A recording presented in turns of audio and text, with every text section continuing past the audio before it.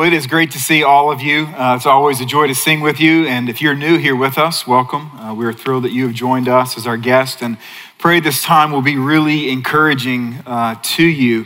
If this is your first time here, or perhaps it's like the 50th time that you're here, and you look around and you wonder how you engage, we want to be able to help with that. We have this mission at Providence that God has given us, and it's to honor Him. That's why we're here.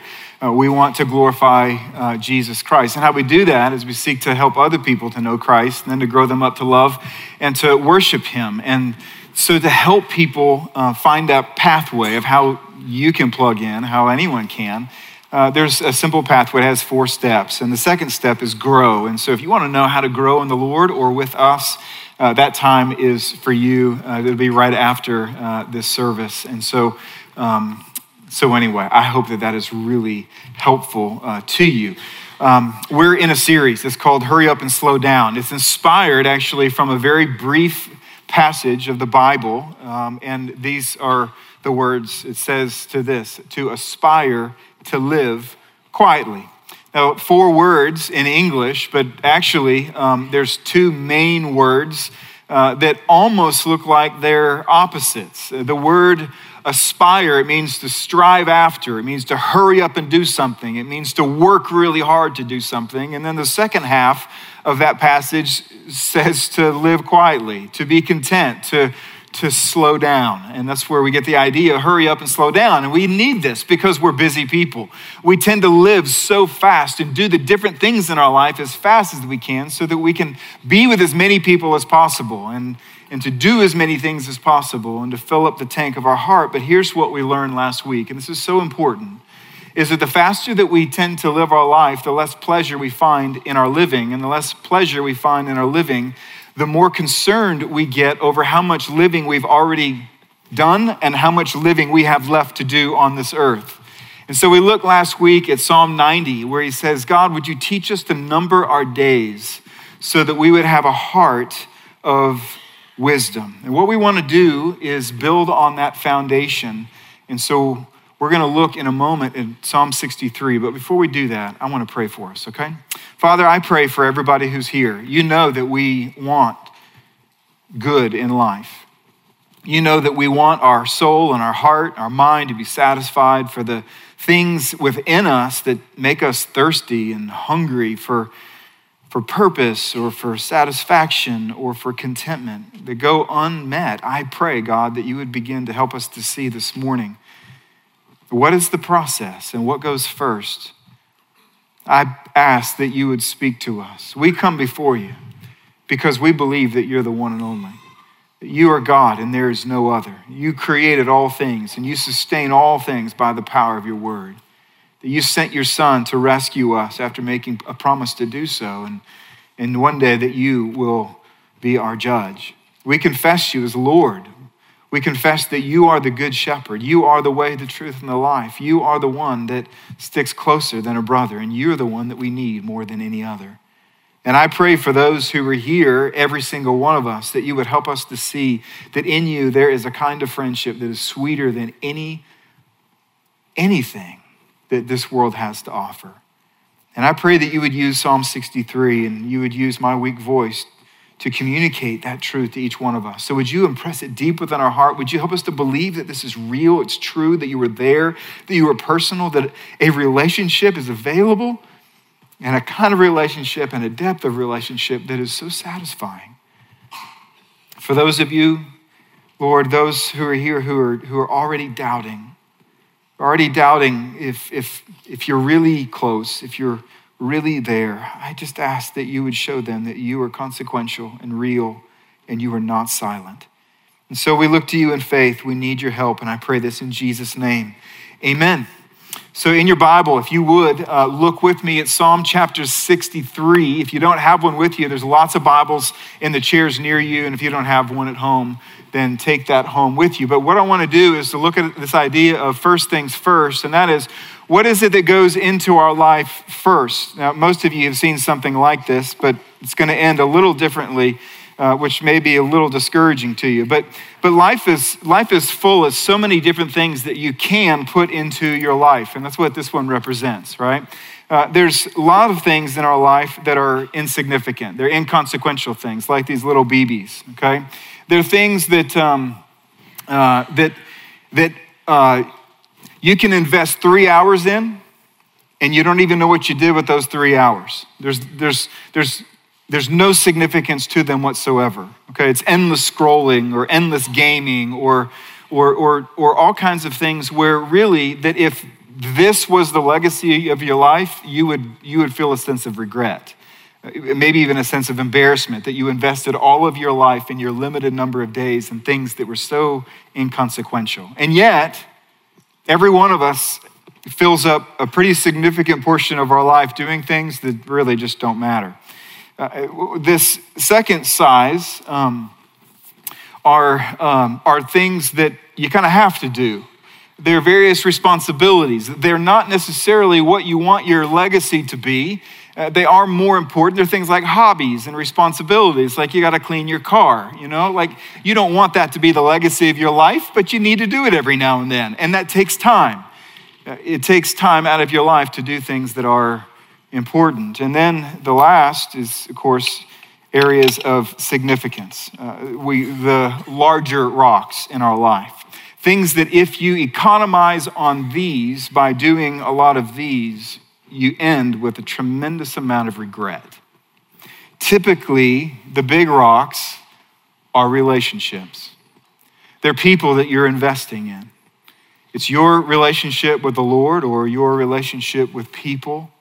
It's the important things in life that really make up so much of what life is supposed to be about. And you've seen this whole thing work out to where if you start with the smallest and you pour all of those in and then you move to the medium, eventually there's nothing left. There's no space left in your life for the things that matter the most. And so the natural thing is we'll pour it all out, start fresh, and begin with the largest areas of importance and begin with areas of priority. And then what you'll find is everything will fit. Now, this is where it's going to get discouraging if you've seen that work out, is I've intentionally secured enough material to not fit because that is reality, okay?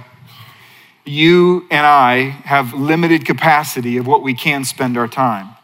Even if you said, I want to be known and I want to invest all my time in the most significant consequential relationships, well, there's too many people on the earth for you to relate to everybody, so you have to choose. There are a limited amount of moments in our life, and there are differing levels of importance of the things that we're going to fill those moments of our life. And so the question that I have for you this morning is really this: what should go in first? If you can't fit in everything, what should you fit? What should go into the jar first, your life first? And maybe a better way to think about it is this: what could you put in your life first that would inform and give you wisdom and understanding to know what else should go in after that first thing? And what I want to show you this morning from Psalm 63 is that first thing is the Lord himself. It's a relationship with God. Now, the Bible is not going to use the word priority. It's going to use the word seek. When it uses the word, I'm going to seek this, what it's saying is I'm prioritizing this. And so, for example, in Psalm 119, verse 10, it says, with my whole heart, I seek you. What's he saying? I'm prioritizing God. Maybe the most famous of all seek passages in the Bible comes from Jesus' own lips. In Matthew chapter 6, he looks at people who don't have any relationship with God, no reference point to God. And he says, these people are seeking what they're going to wear and what they're going to eat, what they're going to drink. He goes, but these aren't the things that you should seek. No, you seek first the kingdom of God and his righteousness. Prioritize this over what you're going to eat and what you're going to drink and what you're going to wear. This is more important. Well, in Psalm 63, we find a man, his name is David. He's the king of Israel, and he's going to talk about who he's seeking and what he's seeking. But every psalm has a context, and this context is fascinating, and I want to tell you the context before I read it so you can appreciate it a little bit more as we read it. In 2 Samuel chapter 15, David is the king, and his son Absalom tries to overthrow his throne. And so David has to flee the city for his life and run into the wilderness with just a few people, his bodyguards. There's a limited amount of water, limited amount of food. His own son is trying to kill him. He's had to leave the rest of his family. He's had to leave his cabinet. He's had to leave his responsibilities as king. He's had to leave everything that fills up his day, just like the things that you fill up your day. And he had to be removed without any planning whatsoever. Think about how unsettling that would be if whatever it is that you have planned this week, I picked you up, kidnapped you, and put you in some cave somewhere, and you weren't able to do everything and be around everybody that's most important to you. Well, this is what's happening with David. This is a stressful time, and he's thirsty, and he's hungry, and he looks around, and it's hot. He's in the middle of the desert. And notice what he says in that moment. He says, "Oh God, you are my God. Earnestly I seek you. My soul thirsts for you. My flesh faints for you, as in a dry and weary land where there is no water. So I have looked upon you in the sanctuary, beholding your power and glory. Because your steadfast love is better than life, my lips will praise you, and I will praise you as long as I live.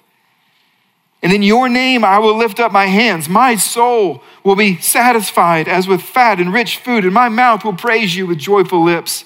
When I remember you upon my bed and meditate on you in the watches of the night, for you have been my help, and in the shadow of your wings I will sing for joy. My soul clings to you, and my right hand upholds me. Your right hand upholds me. But those who seek to destroy my life shall go down into the depths of the earth.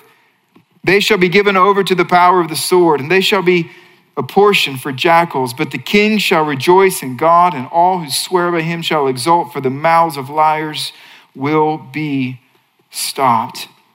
For roughly 2 months now, I have looked forward to reading Psalm 63 here and to talk about what to me is one of the most important things that I could perhaps impart to you that most of you have already learned, maybe even more so than me. What I get to do this morning is maybe the greatest privilege of all, and that is to point you to the reality that you can have a relationship with my very best friend. My very best human friend is Tabitha. She's sitting down here. But even she would say that her time with Christ is more significant than her time with me. You see, for those who find Jesus to be the greatest treasure of their life, to spend time with him it's better than what this earth has to offer. And I know that some of you don't know what I'm talking about. Some of you wonder if it's really true. Can someone actually have a personal relationship with somebody that they can't hug and see with their own eyes? Is it possible? And some of you have tried to do different things. Someone said, this is what it means to have a relationship with Christ, and it left you feeling dry. And these kinds of sentences wouldn't be the sentences that you would use to describe what the world calls a quiet time, a time with the Lord. But I want you to know something, and that is that at least for me, I've found that the Bible is true on this. That there is not a more pleasant experience that this life has to offer than to spend time with Jesus Christ. And how I want to frame the passage is really to try to condense it down into its simplest form. This won't be a complicated thing to grasp. Some of you are going to think, boy, you missed out on so many things. I want to show you 2 truths, and then I want to give you 3 applications at the end for those 2 truths. And my hope is that when we leave, that you're going to have the sense of hope that says, you know what, I think I can have a relationship with Christ and know what that looks like and feels like, and putting him in your life first that would then inform the rest of your life. So 2 things about seeking God first. The first is that seeking God first is the highest form of worship.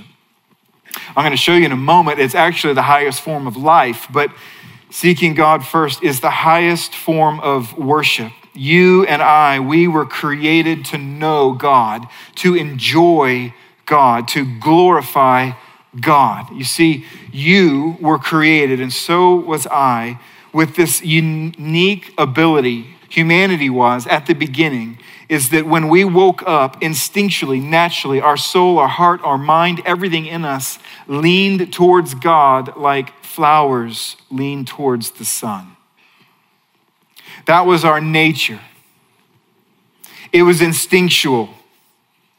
Had no sin been in the world, you would wake up and you would first think of God and not you. You would first think of God's pleasure and not sin's pleasure. You would first lean and say, I got to be near the Lord. But then once we sinned against God, our very nature reconstituted, and we began waking up and leaning not towards the sun, we began leaning towards the shadows, towards banal things, trite things, temporary things, unsatisfying things, sinful things, small things. And we lost our capacity to live up to our potential. And so if you find somebody in the world or you find somebody within Scripture who looks like they're not leaning towards shadows, but they're leaning towards the Lord, you're looking at a miracle.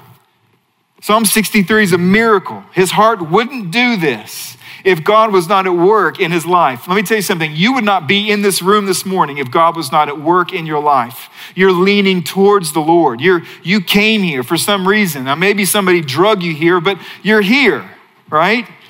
You're here. And so just listen. Listen to the words that he says. He says, God, you are my God. Earnestly I seek you. I prioritize you. He could be seeking vindication. He could be seeking his family. He could be seeking reunion. He could be seeking the different responsibilities he had as king. But he says, God, those things are all important to me. But let me tell you the very first thing, this is the most important. I earnestly seek you. And then he says, why? He says, my soul, God, it thirsts for you, and my flesh, it faints, it longs for you, as in a dry and weary land where there is no water. You just imagine how this must have pleased the heart of God. The heart of God that said, for example, in Matthew chapter 15, in Matthew 15, verses 8 and 9, it says, this people honor me with their lips, but their heart is far from me. In vain do they worship me, teaching as doctrines the commandments of men. Let me tell you something that is so easily confused in this world of religion. God is not a cold idea. He's a warm person. God is not a cold idea that's supposed to be learned and taught by men. He is a warm person who is supposed to be experienced and enjoyed by mankind. He is not lessened if we don't enjoy him. He's not made insecure if we don't enjoy him. But he is honored when we come near to enjoy him. I know this sounds really weird because it sounds very wanting, but God wants to be wanted. You see, you're created in the image of God, right? And you want to be wanted. What that means is that you resemble some of the longings of God's own heart. And throughout the scriptures, we find places where he says, I want you to want me for me. Not just my gifts. And that's why he says, look, you honor me with your lips, but your heart is so far from me. He wants to be wanted. So just imagine his joy when David continued in verse 2 and he says, God, I have beheld with my eyes your glory and power. It's just better than life. And he goes on and he says, my lips are going to praise you and I'm going to bless you. And like a little kid that looks up to mom and dad and raises his or her little hands, says, I'm going to lift my hands up to you. Some of you, you've never lifted your hands up to the Lord, and it's really a shame because it's really freeing to you. But there's a better reason why you should lift your hands up to the Lord And that is because he likes it. He's not a cold idea. He is a person with personhood and emotions. For those of you who are parents or guardians of a child, a little kid, and they raise their hands up to you, it feels so good because it's like this. They're looking to me for protection. They're looking to me for comfort. This is God. He loves when we lift our hands up to him. He loves when we sing to him. That's why we do these things. He says, God, my soul clings to you. Literally, the word is cleave. As in marriage, a man shall leave and cleave. Same word, it clings to you. So why should we seek God first? Because the highest form of living is worship, and the highest form of worship is love, and the highest form of love is seeking first. Think about it this way. Think about somebody you love saying these things to you in a love letter. We'd go, I want to be wanted like that. Well, so does God. And so the first reason we do this is because it's the very highest form of worship, which is really the highest form of life. The second thing I want you to see is that seeking God first is the deepest pursuit of pleasure. What that means is he's not only doing it because God is worthy of it, he's doing this because he is hungry for it. Sometimes I hear people say things like, our devotion must be free from self-interest if it's to be sincere. That kind of theology would make David toss his cookies. Are you kidding? Look what he says. He says, God, my soul will be satisfied if I have gone to this banquet hall and there is this huge feast full of the heaviest, richest, fattest of foods. Some of us, we can't even imagine that because like kale is our thing. But like most of us, like our last meal, like if you're offered a last meal, you don't go, a little side of kale. No, you want something filling. Usually it has protein. It's usually meat or a lot of butter or carbs. It's something, it's comfort food. And this is what he said. He says, God, you're my comfort food. Do you know why God made you to need food? And then why he made food to be so tasty? It's to give us categories on this earth of the feast that's available in him. Like coffee, it's bitter, but it cuts through sugar, right? Well, God is both the sugar, he's the sweetness of life. But at the very same time, he is its counterpoint. He's nutrition as well as comfort, as well as everything else that food has the capacity to be able to offer us. I mean, think about it. He could have made you to not need energy. He thought us up. He can make us however he wants. We could just have a battery. You don't need food at all. He could have made one food. There could have been just fields of kale everywhere, and everybody, that's all you get. It's just kale. But no, what does he do? He adds such beauty and complexity and fatness and fullness in order to give us a picture to say, you know what? This is what I found. I found that my time with you, it's like finishing Thanksgiving feast. Some of you, I know it's hard to even imagine that this is your experience because all you ever know is religion. I promise you it's there. It's available to all of us. And what he does is he then tells us some of the amazing benefits that he experiences at this table.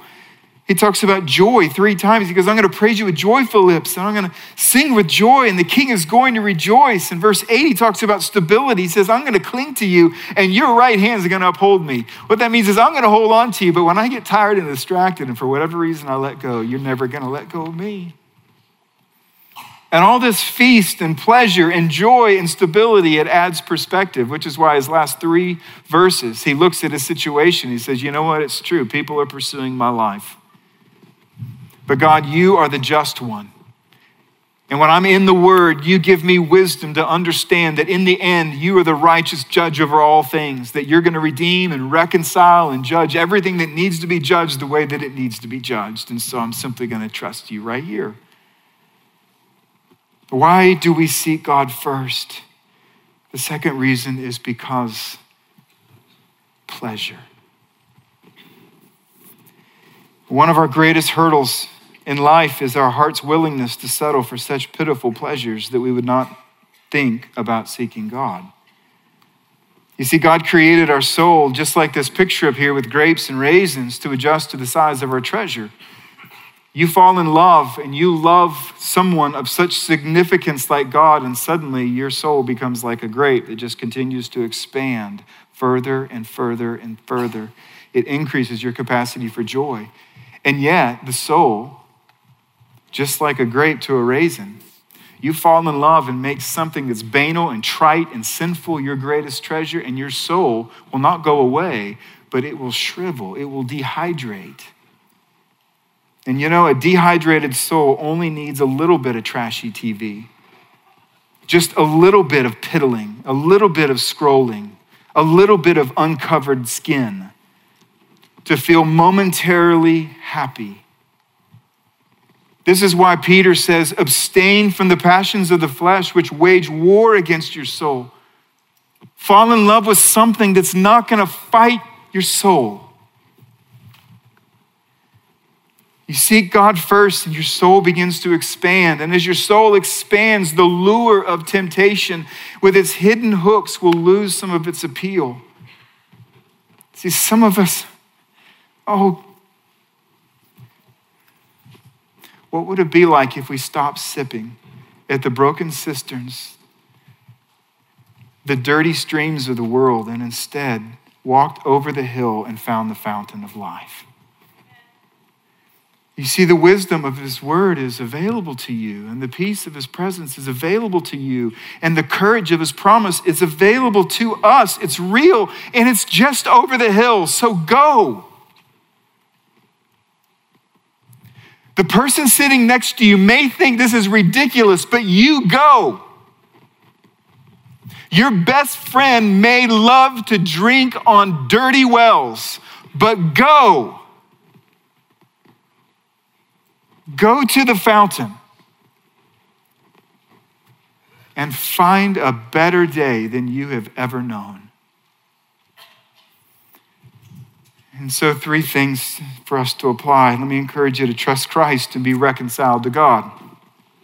Until we trust Jesus as Savior, we have no access to the pleasure that is found in him because sin separates us from him, which is why Jesus says, seek first his kingdom and his righteousness. He knew that we couldn't earn a way, and so Jesus came to be our way, and he lived without sin, but he went to a cross and he died for our sin. 3 days later, he rose from the dead, defeating death, making salvation available to all who would admit their need and believe and trust in him. I urge you today to trust Jesus Christ. All the pleasures that are available in God, which are the deepest and fullest treasures on this earth, will not be available to you until you trust Jesus Christ. Trust him today. Most of you in the room I know have. So let me encourage you to prioritize time with Christ. And let me tell you something. You have time for it. You find a college student, they got 6 courses, they're overloaded. I have no time to do anything. And all of a sudden they fall in love with somebody. Suddenly they find all kinds of time. You know why? Because we make time for what we love. Put God in your life first. Just imagine everything that was pulling on David's attention in this wilderness. And yet here David was looking not only to who God was, but also he was seeking God because of what he needed. So let me encourage you, if it is not your daily pattern, I urge you to consider devoting the first moments of every day, or in particular, the first preparation moments of your life for each day to God as an expression that you want to be with him and that you want to know his will. Now, when I say the first moments of when you prepare for your day, many of us in the room, that's the morning. That's when we prepare for the day. But some of us, we're night owls. We stay up super, super late. That's just how God made us. Some of us, we're single parents, and your kids get up at 5 and you think, when am I ever going to have time to be able to do these things? Some of you, you're married parents and your kids get up at 4 and it doesn't matter. Every single one of us, we have obstacles for this. You got to find your time. Some of you need to do it at night because that's when you prepare for the next day. Whenever it is, though, to be able to come to the Lord and say, God, I want to be with you. Now listen, the very worst thing that I could do is to give you a bunch of rules of how to do that. We'll ruin any good thing, any good thing. I mean, God made the Sabbath a day to rest, and we mess it up with all kinds of rules. So we'll mess up time with the Lord by adding rules. So don't hear anything I'm about to say as a rule. These are simply things that over 30 years of trying to have a relationship with Christ, these are just a few things that I found that have been helpful to me, okay? When I try to prioritize time with Christ, the first thing that I try to remember in the morning is this, is to remember that God is someone, not something. This is not an academic experience. I'm not writing a theology book, right? There is a person there, and that leads me to treat the whole thing differently. This is not a task to be accomplished. There is somebody in the room with me, which means that I need to acknowledge. And so I say in the morning, Lord, good morning. Thank you for the privilege to live in your world today. It reframes everything. Now there's somebody in the room with me. I'm acknowledging. It changes how I look at everything once I affirm this is a person. Second thing is to prepare a place and time. To prepare a place and time. Some of you have a chair. Some of you have an office. Some of you have a closet. Some of you, it's your car. You have a long commute, and so you pray. You spend some time with the Lord in the car. It doesn't matter, but to prepare to have a place and a time. Now, when I say prepared, this is what I do. Now, some of you say, well, I'm just not going to do that. That's cool. Don't. At night, I get so excited about what's going to happen in the morning that I prepare for it. I go to my office at the house, and I clean off all my desk of things that could distract me first thing in the morning. And then I open up the Bible to where I'm going to be reading. And I open it, and I've just read it. And I put my pen right there. I just can't wait to get there. You come with expectancy. You come ready. You plan for it. You know what happens, though, growing up? As the kids were growing up, sometimes they get sick. It would be interrupted. That's okay. It's life. It's like a date, isn't it? Like if you have been married for a long time or if you've been dating a long time, not every date is like a 10. But you continue to do it day after day or week after week. You continue to prioritize that relationship because the consistency is actually doing something deep within. Third thing I always try to do is open with prayer. My mind is racing when I wake up in the morning. And so the first thing I have to do is to say, God, I got to come underneath you. And so this is what I do. Jesus taught us to pray. He says, hallowed be your name. Your kingdom come, your will be done on earth as it is in heaven. And so I pause and I say, God, before I do anything, I simply want to affirm that you're the great one and you have all authority over my life and you get to call all the shots. Usually I start talking about things that I admire about him. You're righteous and you're holy and you're good, and you're kind and you're generous and you've been good to me. I just want to acknowledge all of it. And then I open the Bible. It's usually already open. There's a place. Pick a book. They're all good, so just pick one, right? Don't jump around. Just see where the Lord leads me this morning. Let me read that. No. They're written with intent, and so read a book. Pick one. Some of them are real short. Some of them are real long. If it's real long, just a section of that book and maybe a paragraph, a sentence, maybe a chapter, and you read. We've provided this journal. They're out in the lobby if you don't have one. Don't use, if you have a way to do this, then just smile at me and say, oh, that's cute that he put a little thing together, but it doesn't matter because I got my way, right? But if you don't have a way, this is a way. It's not the way, it's a way. It's been put together to simply help you. And so you turn and there's a day and you go, hey, there's a day and there's a passage to read and you read that passage. And this journal this year, we've added something a little bit different in the hope, not that you'll become a journaler. Some of you goes, I'm just not a journaler. I'm not a journaler. I have a hard time journaling, right? You don't want to journal? Don't, right? It's for your benefit. But what it does is it leads you through 4 different sections. So hopefully it'll help you interact with the text in a way that you can pull out an application and take you with you for the rest of your day. And so this is how it goes. Let's just say it's today. Well, today in the actual Bible reading journal, it says the text of the sermon. And so you can write up there Psalm 63, right? And so then what it does is it says highlight. Now, that's just a highlight to you. And there's no right one. They're all really good, all right? So just pick a verse or two and you write it down. When I did it last night, I said, you know what? Psalm 63 verse 8 is really encouraging to me. It says, my soul clings to you and your right hand upholds me. And then there's a little section for E, which is explain. That means explain it in your words. Why is it important to you? What does it mean to you? So I just wrote, you know what? Christ not only lets me cling to him, he holds me. Nothing is as strong as his right hand. Nobody can make him let go of me. I may get tired and distracted, but Christ won't let me go. And you go to A, application. What am I going to do with this truth in my life? I'm going to trust that Christ is holding me today. Even when I stumble, I'm going to trust that he will pick me up and forgive me. And I'm going to try to share this truth with somebody today. And then you move to respond. And to me, respond is simply a prayer. So look to God and say, okay, God, this is what I've just read in Psalm 63. And you start praying some of what you just read. Maybe even that verse, God, I want to cling to you today. Would you help me to cling to you today? Would you help me to find more joy in you than in my sin? And would you forgive me? Because, man, yesterday I just ignored you the whole day. And all of a sudden now what you're doing is seeking to interact. Usually after that, I spend a little bit more time praying for other people and asking God to forgive me for things that I found within the word that are clearly not found in my own life. And let me give you one last suggestion. It's this. Let me encourage you to be more attentive to God than to your emotions or to your consistency.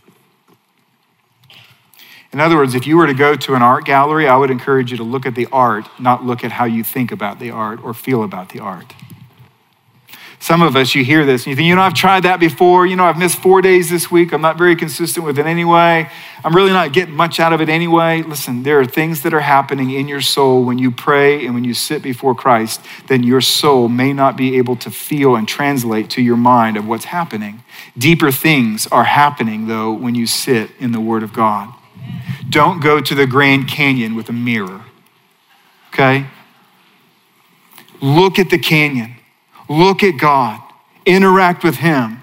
Don't sit there and say, I just don't know what I feel about this. It's not, I know it's hard to believe. It's just not about you. It's not. It's about him, and it's how we're living in his world. And so prioritize time. Last thing is let's look to Christ throughout our distracting days. Even if you have like a rock star quiet time one morning, it may take 15 minutes after you shut the Bible and leave, and all of a sudden someone pulls out in front of you and Jesus is not anywhere in your view of understanding. It's just me and my anger now, right? And so you need regular moments and regular reminders throughout your life where you can steal away time. Those of you who cook meals, things, all kinds of chaos, put a scripture verse on your refrigerator so that you can steal a moment with the Lord even when you're doing something else. Write a verse, stick it on your mirror. If you're in a meeting all day, right? Pause just at regular intervals and say, God, I just want you to know I still recognize, even though I'm here and this isn't how I necessarily want to spend all of my day, it's all you. So would you just refocus my attention on you? See, here's the deal. When David hit his last period on Psalm 63, he was still in the desert being hunted by his son. And so throughout the rest of that day, he needed to keep looking back to the Lord. And so let me encourage you to do what you need to do. You see, because the invitation is for us all. Come to me, all who labor and are heavy laden, and I will give you rest. So let me pray for you. Father in heaven, I ask that you would help us to see that this is available. That the highest form of life being worship and love and the highest experience of pleasure in our life, they both collide in being near you. For those that doubt and who are skeptical, I ask God that you would open up their eyes and help them to see wonderful things in your word and help them to believe them. For those who are skeptical because they've tried and the meal felt like crackers and not a feast, I pray, Father, that as they labor to seek you, that you would open up their heart and open up your word to their heart tomorrow morning in such a way that confirms everything that David said is true, that to be near you and with you is the greatest pleasure on earth. So help us to seek the first things first. We love you and we need you. Would you help us now to sing to you, to lift our hands to you, to sing to you with joy, and to give to you and what you're doing around the world. We pray all of this in Christ's name. Amen.